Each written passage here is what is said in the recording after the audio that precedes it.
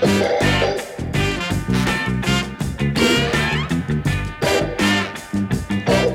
listening to Detroit Today on 101.9 WDET. I'm Stephen Henderson, and as always, thanks for tuning in. On January 6, 1994, the country gasped collectively as news broke that Olympic figure skater Nancy Kerrigan had been attacked just weeks before the Winter Olympics in Lillehammer, Norway. The attack happened at Cobo Hall right here in Detroit during a practice session for the U.S. Nationals, which is one of the qualifying events for the Olympics.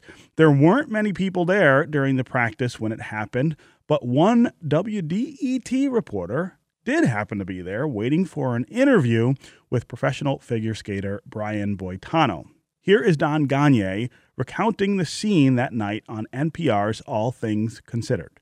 NPR's Don Gonyea was at Cobo Hall this afternoon, joins us now. Don, first of all, how serious is the injury to Nancy Kerrigan, do you think? The first thing the doctor told us is that there is no fracture, but she was hit directly on the kneecap with this blunt object. Some have described it as a tire iron, others as a crowbar. So the kneecap itself is bruised. There's an abrasion there, and some of the muscles in the region there around her knee are black and blue. There's some swelling. And they say that they cannot decide at this point, or they can't say at this point, if she'll be able to skate starting tomorrow, which is when the technical portion of the competition was scheduled. They can't say if she'll be ready to skate yet or not. They're taking it on an hour-by-hour basis, but there is no fracture at this point, they say.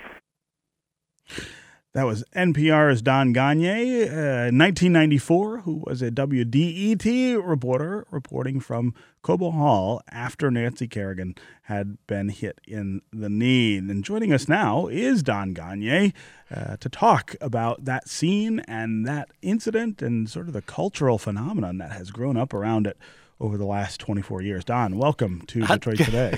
Good morning. It is so crazy to hear that 24 years later. And you know something? I was ready to be embarrassed, but it sounded like a pretty solid police reporter there. No, it was great. You hit all the important points. And tire iron, crowbar, right. Kneecap, right. No bruising, exactly. No broken bones. What else did you need to put into that report? So one of the things I love about, and this is I'm going to try not to be too flip here, but yes. But the tire iron, crowbar, I mean, there's something very Detroit about the whole idea of kneecapping somebody, and I feel like this couldn't have happened anywhere else, even though it didn't have anything to do with us. And the other thing too is in kind of the bowels of Cobo Hall right. and Cobo Arena, not, and this is not the modern convention center Cobo Hall. This is like under the stands of the old Cobo Hall where they'd wedged a press room, and this was also, it's worth reminding people, I think, that this was pre-cell phone. So I raced out of there and found the payphone that's near the entrance, and I commandeered it and didn't let anybody else near it until I heard Noah Adams' voice talking to me on the other end. Oh, that's so funny. That's a great journalism story, right? The idea of rushing to the payphone to file your report. Tell us about the scene when this happened. What were you doing at Cobo at the time when this happened, and where was she, and where were the people who were in the press who were around? So Cobo, of course, was one of those, multi-purpose facilities, right? I remember seeing rock and roll concerts there, and I saw the Detroit Pistons there. I saw Bob Lanier take on Kareem Abdul-Jabbar, who might have still been Lou Alcindor then. I'm not sure, way back when. But they could also put ice on the floor, and they had a practice skating area set up. Now, when the skaters were out there, going through their practices, we couldn't just, sit in the stands and watch. There were certain times it was open, but mostly it was closed, and this was a time when it was closed. So I was underneath the stands, kind of, and there was a press area set up with a bunch of tables and a bunch of old landline phones, on the tables. And NPR had a reserved spot, Brian Boitano, who won the Olympic gold medal, the men's Olympic gold medal in figure skating in 1988, had gone pro, but he had started this crusade to allow skaters, athletes who'd gone pro, to reclaim their amateur status and come back and compete in the Olympics. And it's the reason why we had the Dream Team and all of those things, right? They changed the rules. So he was making a comeback, and he was potentially one of the favorites in 1994. So NPR called up their guy in Detroit and said, "What do you know about ice skating?" So I went off to interview Brian Boitano, and when I was waiting for him, literally, I was waiting for him to come through the door for our interview, all hell broke loose. I will tell you, I heard commotion, I heard screaming. I did not witness the attack. That's important. I didn't witness the attack.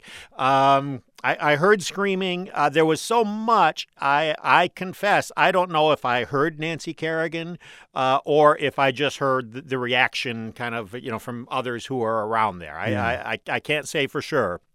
But pandemonium broke out. Is that and it was, I'd done my homework on Brian Boitano. I had no idea who Tanya Harding was at that point. But one of my editors, when I called Washington to say, "Hey, something's going on here," and when I had just minimal details, one of them reacted. They go, "I wonder if Tanya Harding's got anything to do with this." So they knew who it was. They knew the rivalry. They knew, and obviously the story got very complicated after that. No, it did. But I followed it, and then that weekend I went to the I went to the U.S.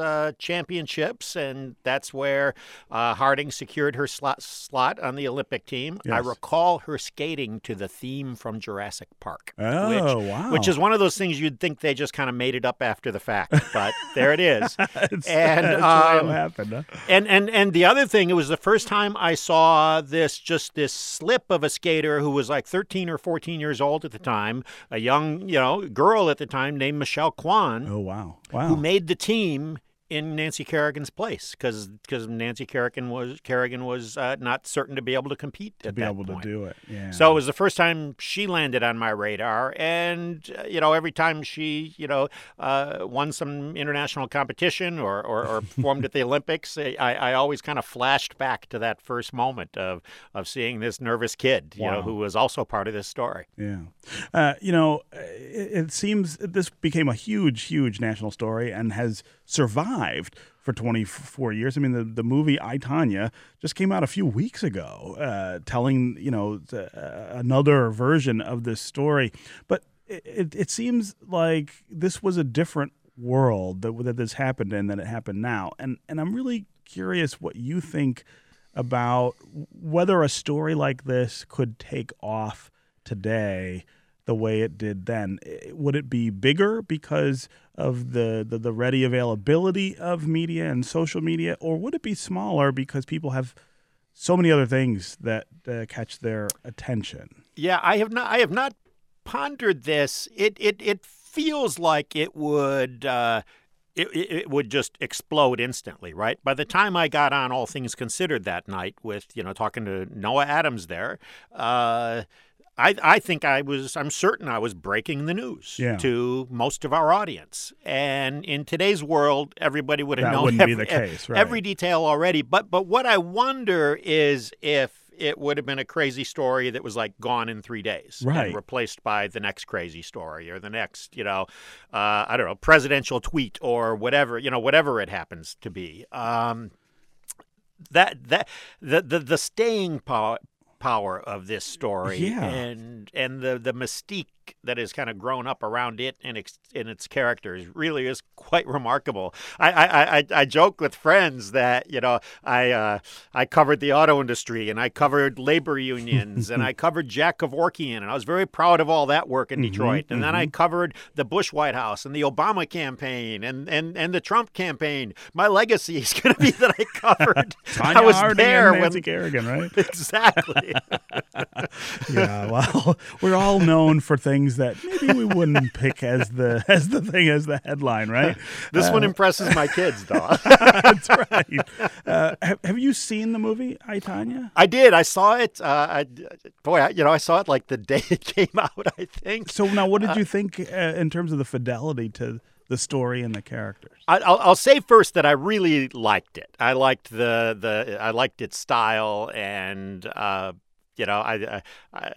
thought the actors portraying these real life characters were fantastic, especially Allison Janney. I just thought she was stunning. She's great in everything. And right? I never saw Tonya Harding's mother, so I didn't have anything to compare her to.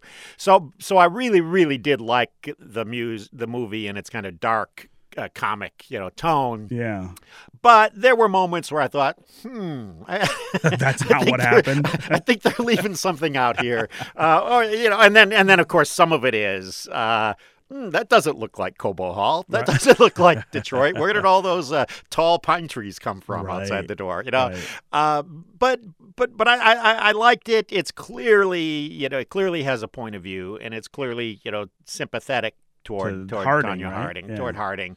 And I doubt it will, reshape the narrative in massive ways. I don't know. Maybe it will. But I liked it. But I just took it with a grain of salt. When it ended, I did kind of think to myself, I feel guilty for every time I've kind of chuckled about this story. So there was that. Yeah. So, as we chuckle about this story. Right, of course. Sorry, yeah. You have to laugh so you don't cry, right? I think that's it. Okay. Don Gonyea, reporter with NPR, former WDET reporter.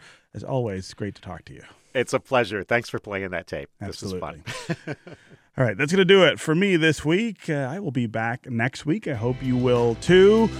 Detroit Today is produced by Laura Weber Davis and Jake Neer. The program director is Joan Isabella. Our technical director and engineer is Matthew Trevethan. Our associate producers are Gus Navarro and Ziad Butch. Detroit Today's theme song was composed by WDET's Sam Bobian. This is WDET, Detroit's public radio station, a community service of Wayne State University.